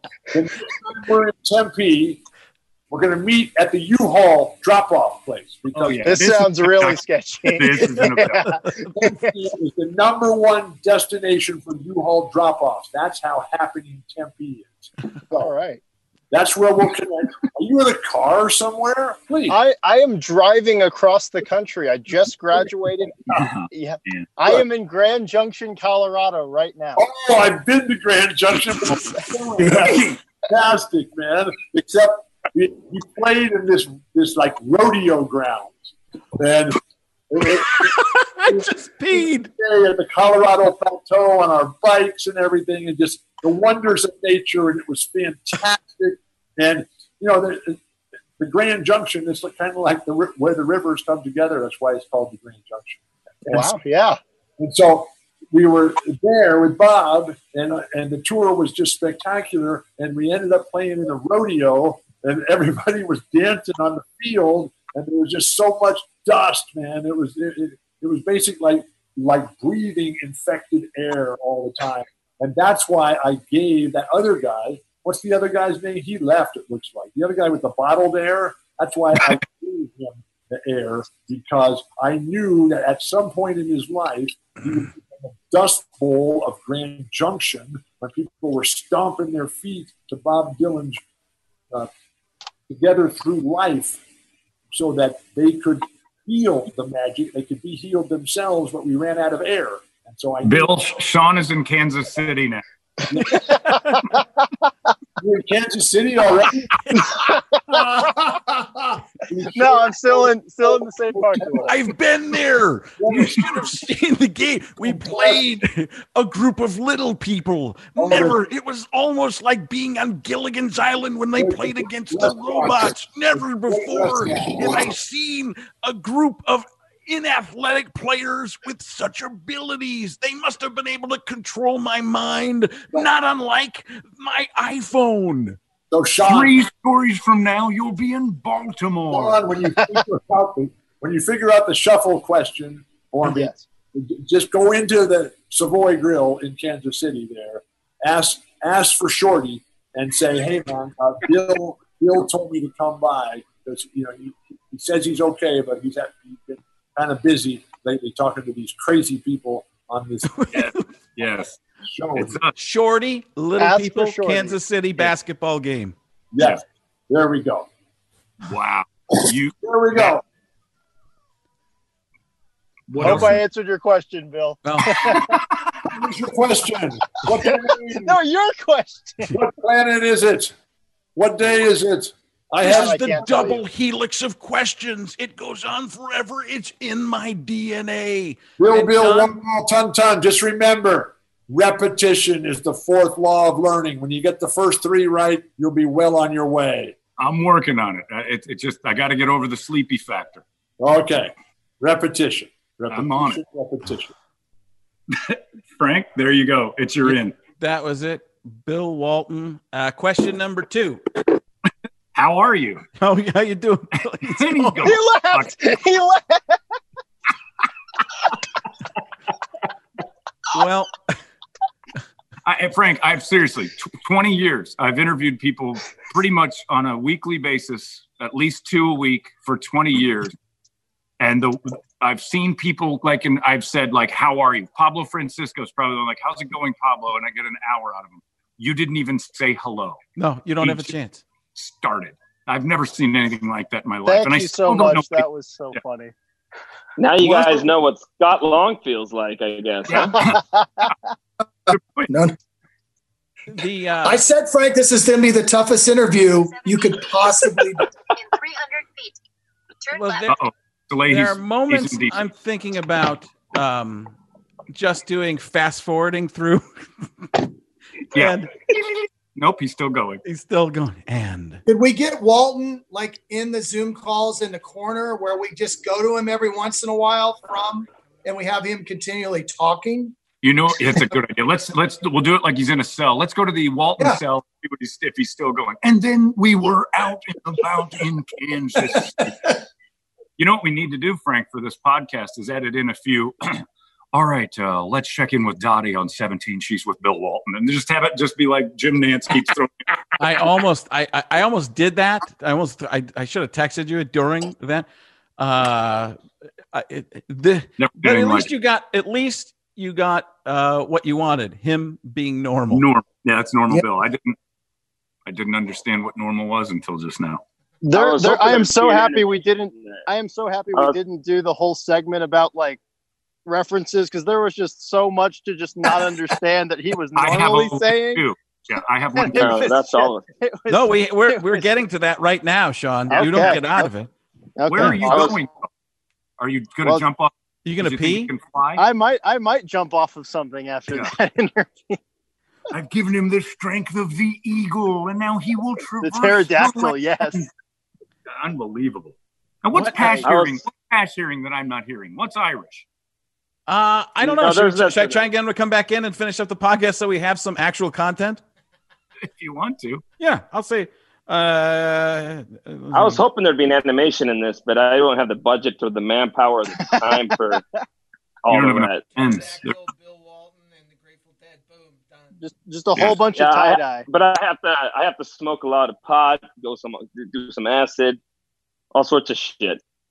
That was insane. I'm trying to get Dave back in. So they don't drug test at ESPN, I guess? Oh, God, no. When you hire Bill Walton, you know. Yeah. How dare you even insinuate? I'm so happy he answered John's question authentically.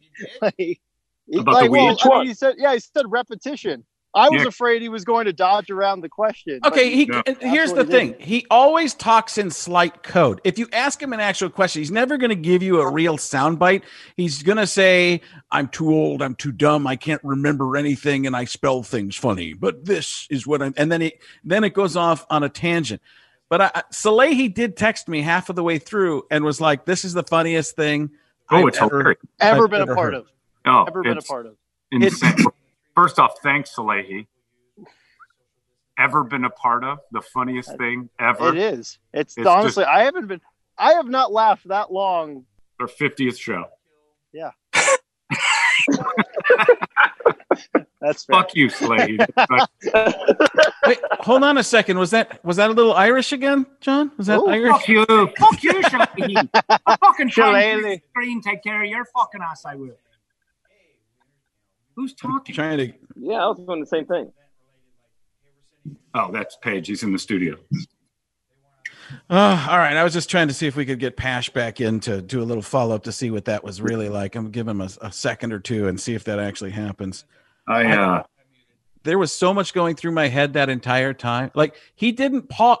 Even if you tried to talk, he did not slow down, get quieter. He just kept going.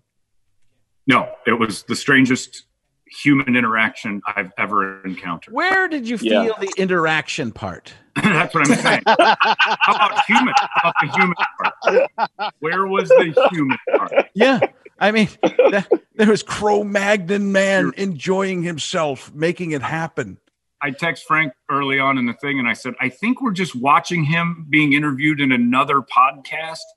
And we're asking questions, but he can't hear us. He's only answering. I actually said that. I actually took your text and I brought it to life. You may not have heard him heard me because Bill kept going. I actually said, Bill, are you actually doing another podcast right now? He kind of gave one of those looks that he gives when you ask an actual question. And he went, what's going on? What is this? Let me finish. I can't remember. I don't know. I can't spell. And sometimes I don't even breathe in between words. But You know what Bill Walton's wife's worst moment in life is? When Bill comes in and goes, we need to talk. Oh, no. My favorite was when he said that I always tell my wife, I have an idea. And it's just that I can't imagine hearing that. That's the worst. Oh my Lord. I think the other... Man. I've never felt anything like that in the history of Western civilization. He had no interest in answering any real questions, though. So it's funny how, because when he wanted to know what we would talk about, so I texted him this long text, and he's like, "That's the longest preparation text I've ever gotten." But I think he wanted to know what I actually wanted to know, what I wanted to know. and then he figured out this is the stuff I will avoid. Yeah. Yep. He dodged everything you tried to go down. Every road you wanted to go down, went the other way. We never talked about basketball for 1 second. It's like him during a basketball game. That's exactly what it's like for Dave Pasch, his partner. Oh, I know. I listen. He did bring up Lionel Hollins for a second. Yeah, because he called it. All right, hold on. Everybody else out. Just Dave Pasch is going to come in. Yeah.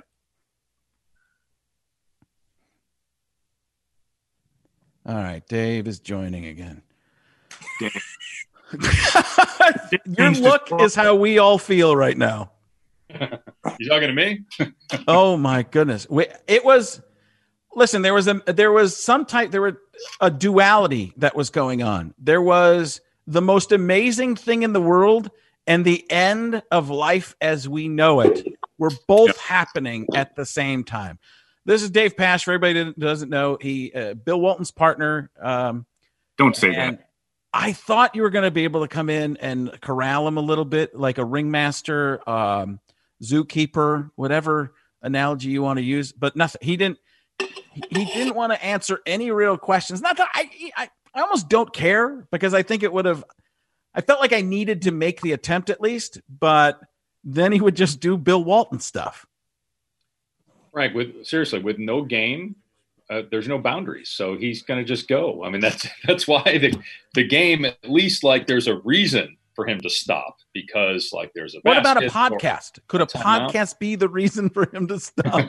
What about someone else having a second of time? Not a reason to stop? No, those aren't valid reasons for him. I mean, really, a basketball game isn't a valid reason either. It just gives me a reason to jump in and cut him off. Yeah. Dave, I have to ask you this. The first time you're paired with Bill, you meet him. Walk me through this. So the first time I did a game with Bill was in 2006, my first year on the NBA. I was ecstatic to just be on the NBA at my age and now to do a game with Bill Walton. And Mike Tirico was Bill's partner. It was Mike, John Barry, and Bill. And I was like the fifth guy on the play-by-play list. And I think I maybe did 10 games that first year. But when Tirico had Monday night and had a busy week, I would end up working with Bill and John. And so my first time working with Bill and John pulls me aside even before I meet Bill. And he goes, do me a favor tonight on the air, just ask me some questions, because if you don't, I'll never get in. so that was my initiation. And then I remember doing later that year a game with Bill by himself. And it was a game, it was LeBron. It was in between the semifinals and the national championship, and Bill was doing the game, and then he was going off to the Final Four. And I remember it was a Cleveland-Chicago game in Chicago. And LeBron takes his headband off, and he kind of throws it towards the scorer's table. And Bill starts going, that's a technical foul. There should be an ejection. And he's going on and on and on. And I'm just letting him go. I'm not stopping him because, again, it's, Bill Walton, Hall of Famer. The guy's been broadcasting for 25, 30 years. And I'm just a rookie. So I get a call from Tirico the next week. Tirico says, really simple conversation. He goes, you have to stop him. Your job to stop him. So I just kind of held on to that. And then when ESPN got the Pac-12 contract in 2012, I believe it was, it feels like 1812. But when we got paired together, I kind of kept that in the back of my mind. Like, it's your job. Stop him. Wow. Just kind of roll like a tape rolling in my head. It's your job. Stop him. But there were 3 or 4 of us, others of us talking at the same time. He still didn't stop. I think he might need the eye contact or some type of mental telepathy. You may hit him, right? No, he hits me. He hits me. And usually if I try to hit him, he blocks me with the elbows. He's got the pointiest, boniest elbows. But he's an amazing preparation guy, right? That's what everybody told me. Like he's fully engulfed, fully focused on the game. He sits by himself to the side, prepping for games, even though he's going to go off on these crazy tangents and do his thing. It's obvious that he researches the the general area, the geography around where you're playing? Or does he make that stuff up? I mean, it seems like he knows a lot about what he's talking about. But today he was going off on psychedelic tangents. But in the games, he'll talk about the swallow cactus, enjoying it, feeling it, realizing I'm not of Irish descent. Well, Frank, you saw his workspace. I mean, he's got papers everywhere, and it's all handwritten notes. I mean, yes. Think about it. We do like the same teams over and over again, yet he asks a lot of the same questions. He has notes. He goes and talks to the players during the layup line when they're stretching. He'll sit down with the coach, and we'll have a UCLA game. We'll have UCLA 8 times, yet he'll sit with Mick Cronin for 20 minutes before every game, and he's doing prep work. It's just different prep work, asking. I mean, he asked Sean Miller, I don't know if you guys remember Caleb Tarczewski, and Arizona State had a player named Jordan Baczynski, and in Bill's conversation with Sean Miller, he said, "Are Tarczewski and Baczynski related?" That was his question to Sean. It's those kind of questions. You know what this feels like too? This is a weird thing because this feels like after 4 psychiatrists meet with a new patient and then sit in another room and analyze what they just went through and try to diagnose what the hell just happened. Because I have no clue. I've done this for years. I have no clue that I've ever seen anybody behave that way. And I enjoyed it. It's weird. Yeah, try doing it 25 times a year, Holmberg. No. Listen, I've been told by everybody who's ever interviewed him, whether it was at ESPN or anything, they all said, and this wasn't recently, this is over the years, I go, oh yeah, it'd be great to get on and do Walton with Walton. And they're like, no. I'm like, why not? And I just found out why. Because you can't stop me, and you can't even hope to contain me. I mean, the fun thing was we got to do some Walton with him, but I don't know if he thought we were other people or just multiple voices in his head at that point, or just more great ideas that he was thinking. more great tangents. Another great idea I thought of. He probably didn't even know, that it was. I mean, he probably doesn't know what Zoom is. He doesn't know really what Twitter is, you should see. He has his mailbox is full. If you ever try to call him, he doesn't have any voicemails because it's full. He doesn't know how to delete any of them. If you look on his phone, how on your phone, on your text, it'll tell you how many texts you have. Well, he has 1,740 unchecked. He doesn't know how to use. I mean, Lori does everything for him. Does she feed him? Tim Sullivan, the producer. I mean, my first game with Bill this year was in Maui at the Maui Invitational. And normally I don't do that because the Cardinals usually have a game. They had a bye week. So normally I'm just doing college football, NBA, college, or NFL in November. So I'm not used to seeing Bill until December, late December. So this is end of November. I do a game with Bill, and we were doing a green screen thing.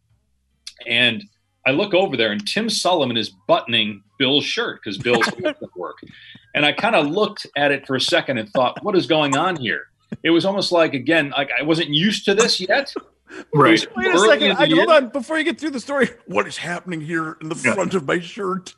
It doesn't seem to be closing. It seems to have separated itself from its own being. It won't come together. I've touched it several times. It refuses to join.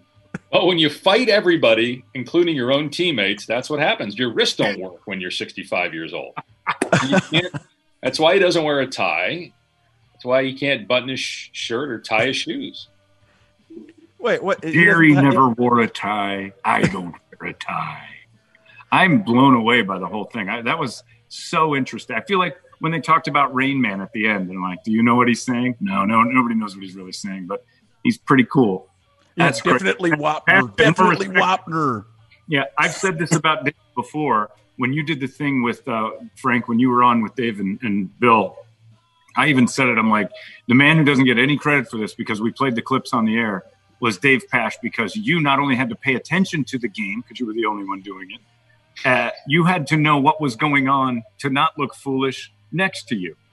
And it was absolute insanity. And you were smooth as butter, man. It was as good as it gets.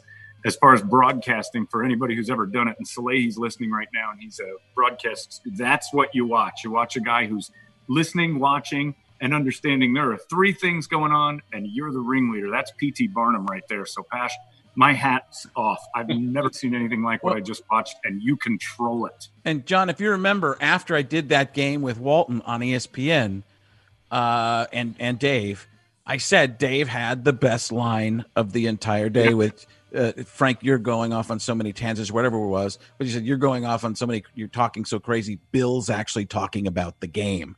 And that was the greatest observation of the entire thing, that, Walton was so, it is funny when he does that thing where he doesn't, if you have to get him focused, it's almost like him focusing is the problem. Like he does that face that, you almost hear in his head going, like we're going to talk about something going on in the real world, and in his head there's gears are grinding and going back. I have no idea what that even is. I feel like a lot of times I don't know what's happening in the world. I other than washing his hands, I don't know if he knows anything about COVID-19 either, other than he's like, I love to I washed my hands triple time today. This is the greatest hand washing in the history of Western civilization. Dave, how much of it is real? How much of what is real? Him. I mean, what we just watched. That's him. No, that's him. There's no him. show. There's no light switch, no exaggeration. That's well, what you I mean, I think he realizes that it's entertainment. I mean, he'll ask me to take my headset off sometimes during a commercial. He'll be like, "Don't be offended, no matter what our doers say. Come at me, keep coming. It's a television show." That's kind of what he'll do. So he knows that it's entertainment, but I mean, that's what you see is what you get. What's the most direct conversation you've actually ever had with him? Has there ever been where you asked him a question and he just went, "That sounds like a great idea. Do it this way," and it was over within 30 seconds? He's thinking. No, I don't think that's happened. No, because usually, he'll fold his arms and sit back and he'll kind of think. He kind of does this whole. He does a ponder. He does a genie ponder. Yeah. He kind of like a bobblehead. And he has 100,000 bobbleheads in his house, by the way. If you go to his house, he's got bobbleheads. Of himself? No, not of himself, of everybody else. He's got pictures all over, like the walls. There's not one dead space in his house. It's all like pictures of him with other people and bobbleheads. He would argue that there's a lot of dead spaces in there. Grateful Dead probably has prominent placement in every wall. But he will ponder the question, and then there's an answer, and it's usually not a direct answer. How much? I always watch Bill. Go ahead. I'm sorry. Who's that? This person hasn't talked the entire time. I'm sorry. Go ahead, Scott. Go ahead. I just feel like I wanted to know what. I also want Scott to talk, but not right now. Maybe on his own time. Another day. Go ahead. I'll just go back to muting my Zoom. I muted my Zoom almost the whole show. Top 5 answers are on the board. Survey says, so I was on the pterodactyl. I was with Elvis. We were finding our way to Elton John's grotto, and we knew how life would end because we'd been there already. As time bends around, we understand that it isn't linear. It's exactly the way my stories are, going from one to the next. Take it over, Scott Long. Go. It all rolls into one. That's what he always says. One big doobie that controls my thought patterns. What did you have? No, it's some kind of cultural magic that could only happen in the Pac-10, correct? You could not have Bill Walton do what he does in the Southeastern Conference or the Big Ten, because their fans would get, I think, they'd be like, what is this weird hippie doing to our basketball? Where I feel like you can do that more in the Pac-10. Am I wrong, or Pac-12? Well, it is the Pac-12, yes. Sorry, I don't work for Well, I mean, no, we've done NBA games recently. We did a game at Kansas, game at Texas. Okay. What was the NBA crossover game you guys did? So we did 2 of them. We did 2 years ago. Doris, Bill, and I did a Warriors Blazer game, and then 3 years ago, Bill, Dick Vitale, and I did a Cleveland Cavalier game when LeBron was still there. So But I mean, it is amazing. Like Bill, usually when we do a game outside the conference, like when we do a Kansas game, Bill Self will ask Bill to talk to the team because these coaches they remember how good Bill was. I mean, that's. Do the players know Bill Walton still? Like, it's interesting because when we were growing up, we knew all the history of all the players. I believe. I don't know if that's the same in these following generations. I've heard that it goes away a little bit, but I believe, he's top 100 of all time. So, or he's made the top NBA list, right? Top 50 for NBA. And then, obviously for college, he's considered, maybe him or Jabbar as the greatest of all time. But yeah, he does, and he signs every autograph after the game that people ask him. And I see, young kids to people that are older than Bill that ask him. So I think most people, first of all, they know he's interesting and eclectic and unique, but I think most people know that he was a really good player. They may not remember him, but the coaches certainly do. They certainly remember how good of a player he was. It's amazing. Well, and my last question for you is how different is it to prepare for a Bill Walton game than it is opposed to a game with a different partner? Well, I mean, the Cardinal stuff, it's the same team, it's radio, it's a little different. But doing a college football game or an NBA game with somebody other than Bill, it's much different because I just know when I'm doing a game with Bill, I'm not going to get most of it in. So why write it down? Is it easier or harder? What's the easier one to do? Well, for me to ever say that it's easier to do a game with Bill is probably untrue. Right. It's more challenging just because, again, there's no discussion like before, like, hey, this is what we're doing. It's all spontaneous. Roadmap. He won't talk to me. No, he won't. Frank, I don't know if Frank saw it because I'm not sure, Frank, how much you were around us before the game, but he won't talk to me before the game. I saw him. I thought he just didn't like you. So that could be it too. That could be it too. But he said, Ralph Lawler and I did Clipper games for 13 years and never said one thing to each other before the game.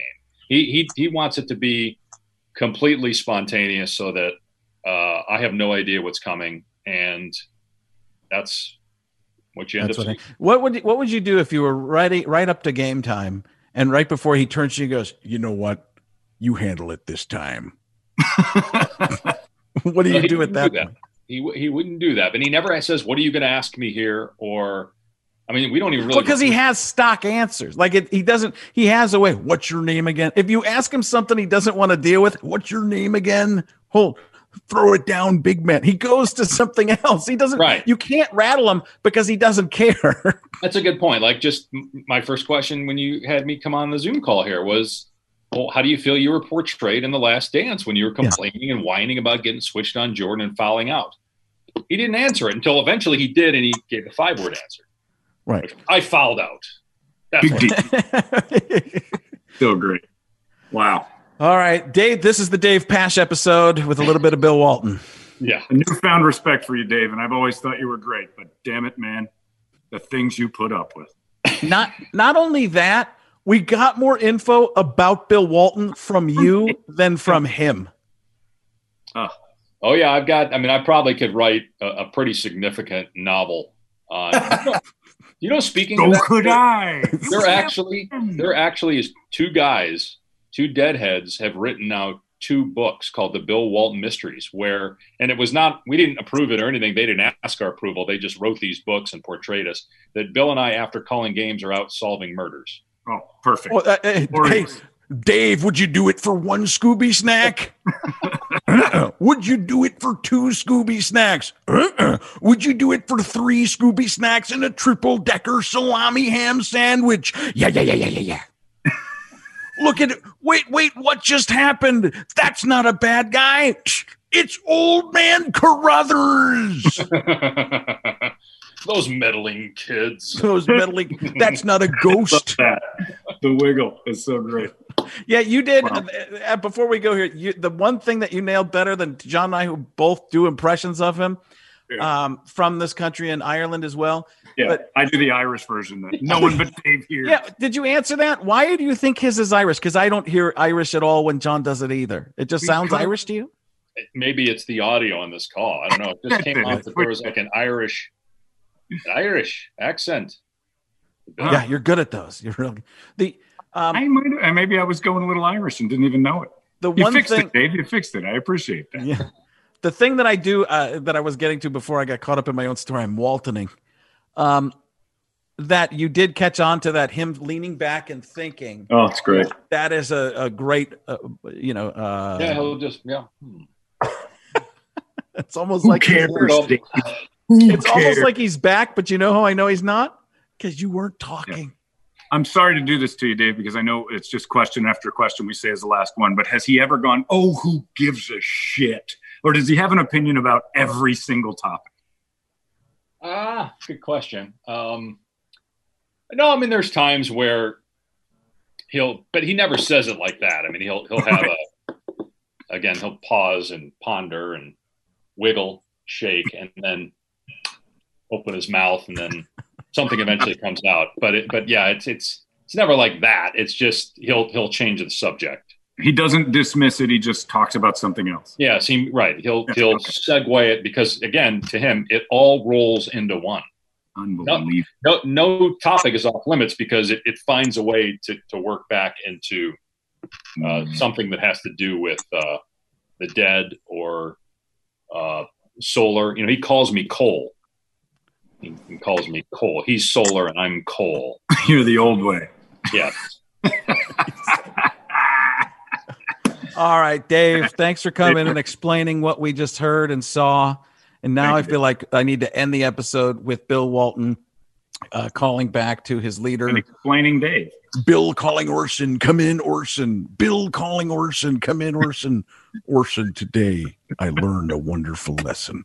I learned that human beings believe they have a chance to talk when I'm around. Goodbye, Orson.